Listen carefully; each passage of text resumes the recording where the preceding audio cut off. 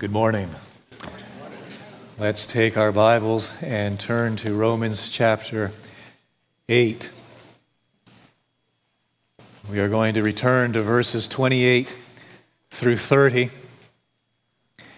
When I began this series in these verses 5 Sundays ago, I began with a series of questions.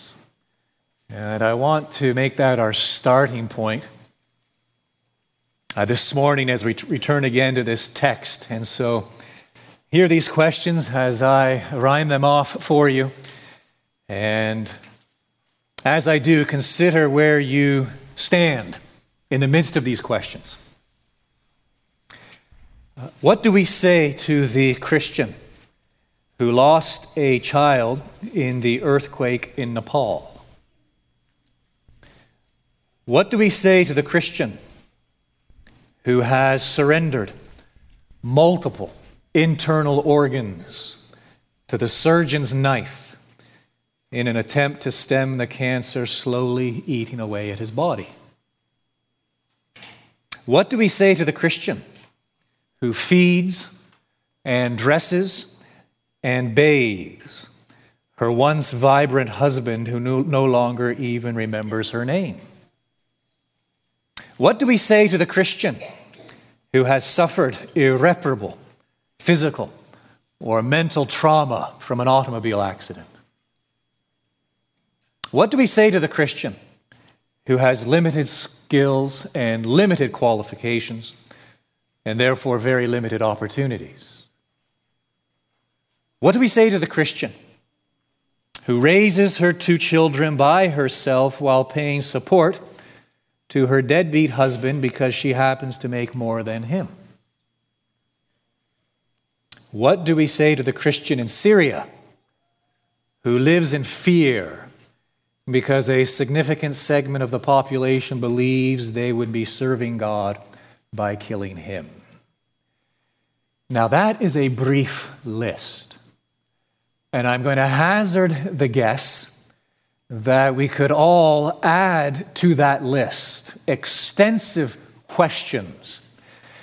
All of them basically boil down to this: what do we say to the Christian when he suffers?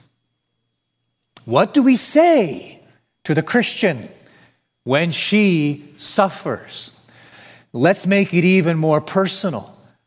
What do we say to ourselves when we suffer?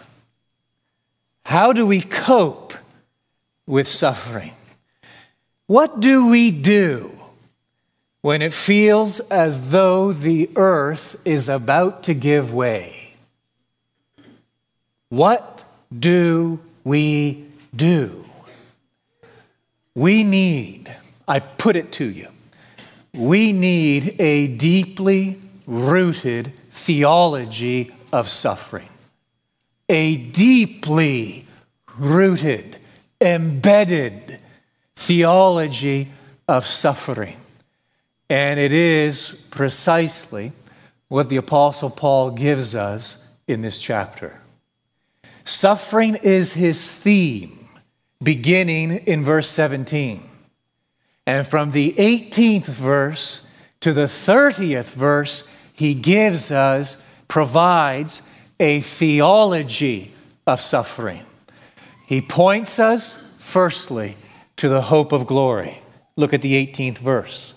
I consider that the sufferings of this present time are not worth comparing with the glory that is to be revealed to us. He points us, secondly, to the power of prayer. Look at verse 26. Likewise, the Spirit helps us in our weakness.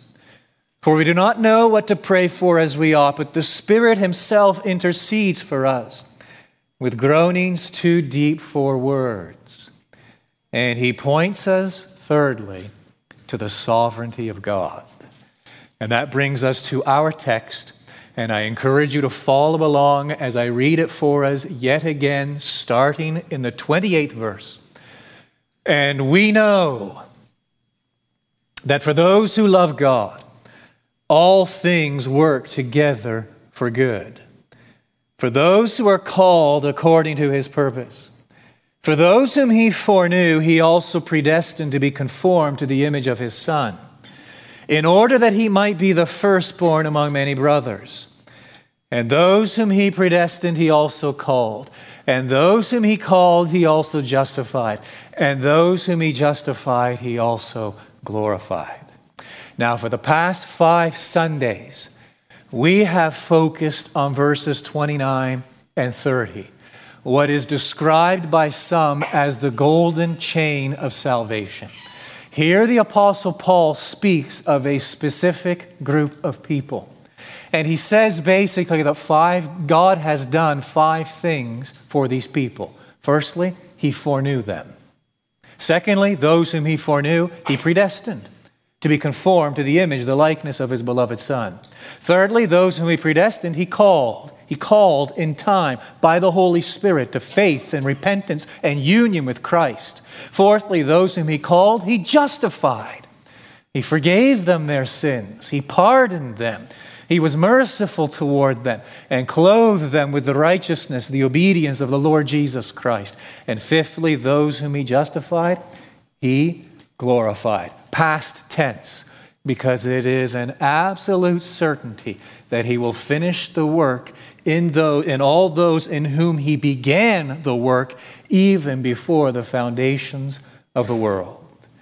Now we are ready. With those 5 acts of God firmly in place and firmly before us, we are now ready for what Paul says in verse 28, where he gives one of the most precious promises in all of Scripture. We know that for those who love God, all things work together for good, for those who are called according to his purpose. There you have it, a promise from God. I want to make 4 observations concerning this promise. Here we go. Observation number 1. I want you to notice the object of the promise, the recipients, those to whom the promise is directed. We find it. We see the object in the opening statement. We know that for those who love God, that has to be our starting point. I have heard this promise applied to all sorts of people. But are we really supposed to be so liberal in our application of this promise? I don't think so. As a matter of fact, I know it isn't so, because Paul just made it explicitly clear. This promise is only for whom? Those who love God. Now, I find that statement simply remarkable for a number of reasons. The most obvious is this. Given what Paul has said to this point in this epistle, right? Just hearken back. Just look, same chapter. Just go back as far as verse 7. And look with me at what Paul says there. For the mind that is set on the flesh is hostile to God. For it does not submit to God's law. Indeed, it cannot. Those who are in the flesh cannot please God. Paul is making it perfectly clear there. He is simply describing the condition of everyone who's born into this world. We are flesh, meaning what? We are at enmity with God. We don't think right thoughts about God. We don't have right desires concerning God. We are in flesh. We are flesh. We are born in sin. And because of that, consequently, by nature, we are actually hostile toward God. Go all the way back to chapter 3, where he makes it even clearer. Look at what he says in chapter 3, verses 10 and 11. None is righteous, no, not one. No one understands. No one seeks for God. 12th verse. All have turned aside. Together they have become worthless. No one does good, not even one. 18th verse. There is no fear of God before their eyes. That is a description of all people in all places at all times. It gives us a very graphic snapshot of what people really think of God. They don't think much of God. As a matter of fact, everyone by nature in the flesh, what we are by nature, is running from God, has turned away from God, again is hostile toward God. But Paul has stated it in even more explicit terms. Go all the way back to the first chapter. And look at what he says in verse 29. Here he is describing humanity. This could be the headline of any newspaper in our day. Verse 29 of chapter 1, they were filled with all manner of unrighteousness, evil, covetousness, malice. They are full of envy, murder, strife, deceit, maliciousness. They are gossips, slanderers, haters of God. There you have it, black and white, from the pen of the Apostle Paul himself, a description of the condition of every human being who has ever been born, save one, the Lord Jesus Christ. The condition of every human being on the face of the earth this very day. The natural condition of every individual in this room right now. We are by nature haters of God. That makes for me the statement Paul makes back in chapter 8, verse 28, simply remarkable. We know that for those who love God, who therefore are these people? The answer is obvious. They are those who have been born again. They are those who have experienced a miraculous transformation produced by the Holy Spirit, whereby in terms of their minds, the darkness has given way to light. In terms of their hearts, the hardness has given way to a softening. And in terms of their wills, slavery has given way to freedom. And he who was at one time the object of their hatred, hostility, enmity, is now the object of their love, their esteem, their adoration. You see, as a consequence of this new birth, this miraculous transformation, they see God in a light. They see God in a way they never saw him before. And it's simply this, and the Bible testifies to it from cover to cover. They see that God is the chief good. They see that God is the greatest good. Oh, the Bible compares God to that good which is essential. The Bible says he is life, he is light, he is food, he is water, he is rest. The Bible compares God to that good which is beneficial. It says he is home, like a home. He is health, peace, fire, and refuge.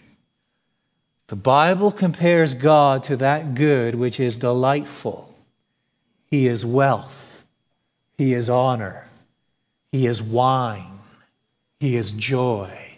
He is pleasure. He is exceedingly, infinitely good, the greatest good, the finest beauty, the surest love. When we are born again by the Holy Spirit, we see God in a whole new light, and we esteem him. And because we esteem him, we love him. Have you got it? These people, and these alone, are the recipients of this promise, the object of this promise. Again, Paul himself states it. We know that for those who love God. The second observation I want to make is this. It concerns the scope of this promise. And we know that for those who love God, there's the object of the promise. Look at what Paul says next. All things work together for good. That is the scope of the promise. To understand it, I want to ask and answer two questions. The first question is this: what does Paul mean by all things? That's a good question. I don't doubt for a moment that by all things, Paul means, I don't doubt for a moment that included in that expression are all good things, right? Like health is a good thing, no doubt about it. A marriage is a good thing. Kids, good thing. Job security, good thing. Stability, peace, good thing. Friends, good thing. I don't doubt for a moment that all of those good things are included in that God works prosperity, blessing, good, for our good. But it's not actually what Paul really means. It isn't really what he has in view. He has already set the context all the way back in verse 17. Look again at what he says there. If we are children, then we are heirs, right? If we are adopted children, we're heirs. We are heirs of God. So we're going to inherit the boundless and blessed God someday. We are going to inherit a renewed, redeemed, renovated cosmos in which righteousness will dwell. We are going to inherit a renewed and renovated soul and body. We are adopted children, therefore we are heirs, heirs of God, fellow heirs with Christ. Now notice the provision. Provided we suffer with him, in order that we may also be glorified with him. He repeats it in verse 18, for I consider that the sufferings of this present time. He has not lost sight of this theme which he has introduced back in verses 17 and 18. When he comes now to verse 28 and utters this statement, we know that for those who love God, all things work together for good. He is still primarily thinking in terms of what? Your suffering, your pain, your sorrow, your anguish, your persecution, your rejection, your cancer, your divorce, anything else we have been through, things which in and of themselves we might label bad, things that we would rather escape, things that perhaps we would rather undo, things that perhaps most certainly we would rather change. All those things that in one measure or another are the cause of suffering in our lives. Paul now is very inclusive in gathering all these things together, the scope of this promise, and uttering what? That all these things, all of them, work together, cohesiveness. For what? For good. Now that brings us to the second obvious question, which is what? What is good? And here is where 99.9% of us go wrong. Maybe 100% of us go wrong, but I don't want to assume. There's a 0.1 out there somewhere. But speaking for myself, here is where I often go wrong. And again, I'm hazarding to guess that most of us go wrong. Why? Because we err, fundamentally err in our definition of good. Why? Listen to this. We define good according to what we want instead of what we need. We do it all the time. We define good. I define good according to what I want, not what I need. We define good according to what makes us happy instead of what makes us holy. We define good according to what's visible, what we can see, instead of what is invisible, the realm of the spiritual. We define good according to what is temporal, the here and now, right now, instead of what is everlasting, eternal. We define good according to the interest of the flesh rather than the welfare of the soul. Can you take one more? I'm going to give you one more. Here it is. We define good as the enjoyment of earthly comforts instead of the improvement of heavenly graces. I'll repeat that one because it encapsulates them all. We define good as the enjoyment of earthly comforts instead of the improvement of heavenly graces. And so consequently, this is where many of us, most of us, all of us, we get ourselves into trouble. Okay? I'm among friends, right? So I can say this. This is where we get ourselves into a heap of trouble. Why? Well, you see, if I'll speak personally, if I fail to esteem holiness, right? If I fail to esteem holiness, if I fail to esteem blessedness as biblically defined, and if I fail to esteem eternal realities, are you with me? I will resent whatever means lead to those things. Okay? It's tricky. If I fail to esteem holiness, what it is worth in the eyes of God, if I fail to really esteem, value, get it, what is true joy, true delight, true blessedness, if I have little grasp or appreciation for eternal realities, then whatever God brings into my life that is actually designed to lead to those things, I will resent whatever He brings into my life because I have no value nor appreciation for what it is He aims to do. You with me? And so the things in and of themselves, the suffering, it is painful. It is bad.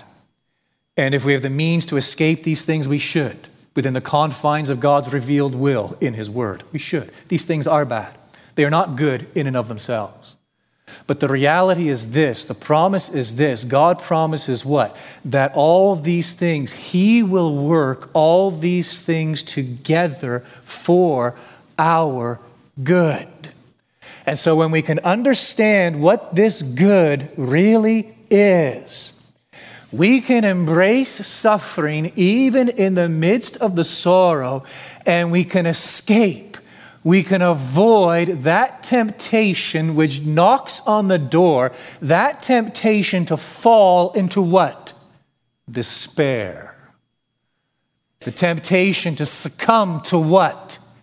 Despondency.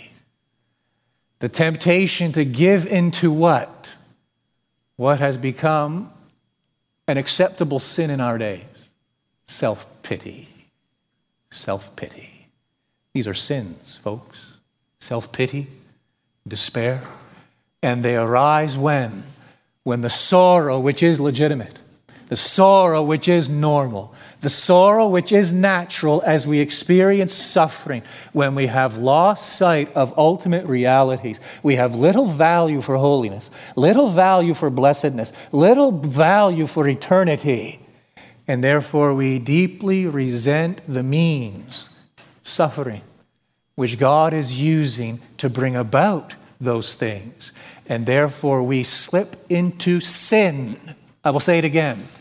It is sin. It is sin that must be repented of. That despair and despondency, where navel-gazing and self-pity, when in actual fact we have lost sight of the good. So what is it exactly? The good. We know because we were very meticulous and laborious in our study of verses 29 and 30. There it is defined for us in the 29th verse. For those whom He foreknew, He also predestined. This is His purpose for His people. Unshakable, unwavering, unchanging. What is it? Not to make sure you live life in a bed of roses here and now. Not to give you everything you want. Not to make sure your life is free of stress and loss and pain and bereavement. No, no, no, no, no. He predestined us to what? To be conformed to the image of His Son, in order that He might be the firstborn among many brothers. That is what he is doing right now. That is the good in view right now. The psalmist declares, it is good. There's the word. It is good for me that I was afflicted, that I might learn your statutes. The affliction in and of itself, please don't mistake what I'm saying, misunderstand what I'm saying. He does not say the affliction in itself is good. It's not what we're saying. We're not saying for one moment the suffering in and of itself is good. No, it's bad. It's what God does with it that's good. It was good for me that I was afflicted, that I might learn your statutes, that you might produce in me even an inkling, a glimmer of Christ-likeness, that you might produce in me that same self-control, that same patience, that same selflessness, that same kindness and gentleness and meekness and love, that all of these things, as you chip away at me, might progressively, however feeble at times, and shadowed by the remaining flesh, but nevertheless, there might be made evident to others some semblance between me and the Lord Jesus, adopted children, the heirs, and the heir, the Lord Jesus Christ. And all of this is leading to and will culminate in what? That day yet future when that change and transformation will be perfected. It is exactly what Paul meant back in verse 17. If children, then heirs. Yes, heirs of God, fellow heirs with Christ, provided we suffer with him in order that we may also be glorified with him. You see, Christ's glorification was preceded by what? His suffering. And I dare say the depth of his suffering heightened and heightens the magnitude of his glory. And the same is true of us. Listen carefully to these words. Listen carefully. Out of 2 Corinthians 4:16. This slight, momentary affliction is preparing. Did you catch that?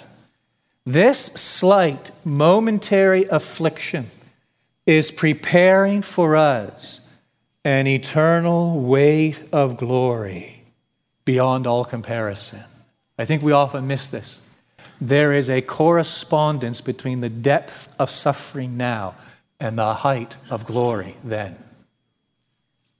Persecution is preparing us for peace beyond all comparison.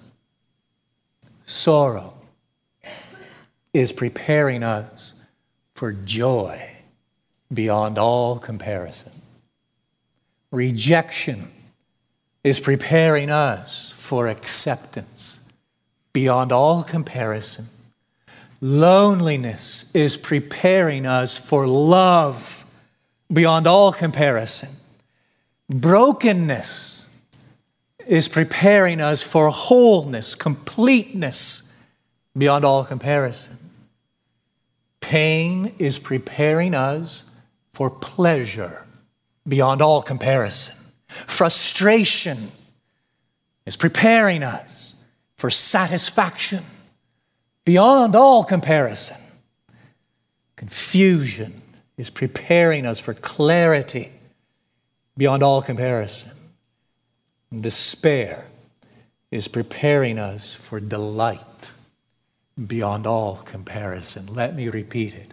There is direct correspondence between the depth of suffering now and the height of glory then. This slight momentary affliction is preparing for us an eternal weight of glory beyond all comparison. Did you get all of that? Because that is the good Paul is talking about. We know the object of this promise. We know that for those who love God, we're now comfortable with the scope of this promise. All things work together for good. And now thirdly, the third observation I want to make is this. Notice the certainty of this promise. The remainder of the 28th verse. For those who are called according to his purpose. For those who are called according to his purpose. One more time, maybe you don't need it, but I do. For those who are called according to his purpose. What does that mean? Well, that's why we went through verses 29 and 30 with a fine-tooth comb. In the 29th and 30th verses, in those 5 works, acts of God, those whom he foreknew, he predestined. Those whom he predestined, he called. Those whom he called, he justified. Those whom he justified, he glorified. Paul explains precisely what he means by that last statement in verse 28. Those who are called according to his purpose. Absolute certainty that all things work together for their good. Why? Let me make 3 statements. Here's number 1. The object of God's purpose is his people. The object of his purpose is his people. This is not some generic, loosey-goosey, wishy-washy promise that God just sort of throws out there for us to put on the coffee mug or put on the fridge and just kind of apply frivolously to anyone. This is a promise given exclusively to the people of God. Again, the words of the Lord Jesus, I know my own. You go back, please, if you struggle with this, go back and read John chapter 6. Go back and read John chapter 10. Go back and read John chapter 15. Go back, please, and read John chapter 17. And as you read these chapters, you will discover that as the Lord Jesus embarked on his public ministry, he always had a very specific group of people in view, his own. Those whom the Father had given to him. They are the object of this purpose. The second statement is this. Notice the motive for God's purpose. It is his gracious choice. His love is not dependent upon anything in his people. His love is not contingent upon them fulfilling any condition. This love, this covenantal love, is unconditional because it is a love in which he chose them back before creation, back before the foundation of the world, when he first foreknew them. Third statement is this. The assurance of God's purpose is his incomparable power and faithfulness. And so let me repeat it. As I get into verses 29 and 30, oh boy, I see a lot there. But these 2 are right at the top of the list. There in that golden chain, I find my security as a Christian. My security rests in this unbreakable chain. My security rests in the work of God who foreknew me, predestined me, called me, justified, and glorified me. And equally true, my adversity rests in that golden chain. Why? Because I know that absolutely everything that comes into my life, good or bad, in the context, Paul is thinking primarily of bad. Whatever comes into my life, I have this absolute certainty that everything is submissive to. And everything contributes to what? God's purpose for me. That there is nothing that catches him by surprise. There is nothing that can break this chain. There is nothing that can alter or challenge his plans for me, but that even suffering itself is subservient to God's plan of redemption, salvation for me. Here's how one preacher put it. Once you walk through the door of love into the massive, unshakable structure of verse 28, everything changes. There come into your life stability and depth and freedom. You can't be blown over anymore. The confidence that a sovereign God governs for your good all the pain and pleasure that you will ever experience is an incomparable refuge and security and hope and power in your life. See, when you're not talking, when we get into the doctrines of election, predestination, effectual calling, all of these things, we are not talking about abstract theological concepts. We are speaking of a daily source of assurance. I hate it when people say doctrine isn't very practical. Shame on you if you think that. Doctrine is extremely practical. As a matter of fact, you can't have any practice without doctrine. This is as practical as it gets. These are not abstract theological concepts, although they do require and demand a lot of cognitive understanding and exercise and discipline and study on our part, and mulling over them and meditating upon them. But these are truths which are to embrace the heart and become wonderfully pastoral, a daily source of assurance, the absolute certainty of this promise. Fourth observation I want to make is this. It's not specifically in this verse, but in the text, the chapter in its entirety. I want us to notice the fruit of this promise. The fruit of this promise. Let me just say it is summed up wonderfully back there in verse 18. I mean, I think that the predominant fruit of this promise is perspective. It gives us perspective. And that's what Paul hints at back in verse 18. I consider that the sufferings of this present time, so what's going on in my life right now, however unpleasant, not worth comparing with the glory that is to be revealed to us. You see, he has perspective. He has a grasp on reality because he has an eternal, spiritual perspective of things. He understands clearly what the good is that is in view. And he understands clearly that golden chain of salvation and how all things in life are subservient to God's plan of salvation, what he is doing in us. And therefore, as he considers the two, sufferings and glory, he concludes what? I can't even begin to compare my present suffering. And Paul suffered a great deal. I cannot even begin to compare my present suffering with future glory. That is perspective. Perspective. Do you remember Jacob? Jacob had a hard life. He was forced to flee from his father's home. He was humiliated in his uncle's home. He was cheated of the woman he loved. He was forced to flee from his uncle's home. He was grieved by the death of his wife Rachel. He was grieved at the rape of his daughter Dinah. He was troubled by the murderous ways of his sons Simeon and Levi. He was troubled by the licentious ways of his son Judah. He was robbed of his beloved son Joseph. I dare say Jacob started to get it right toward the end of his life. But in the midst of all of this, how did he view it all? What was his perspective? His words out of Genesis 42. All these things are against me. That was his perspective. All these things are against me. Joseph had a hard life.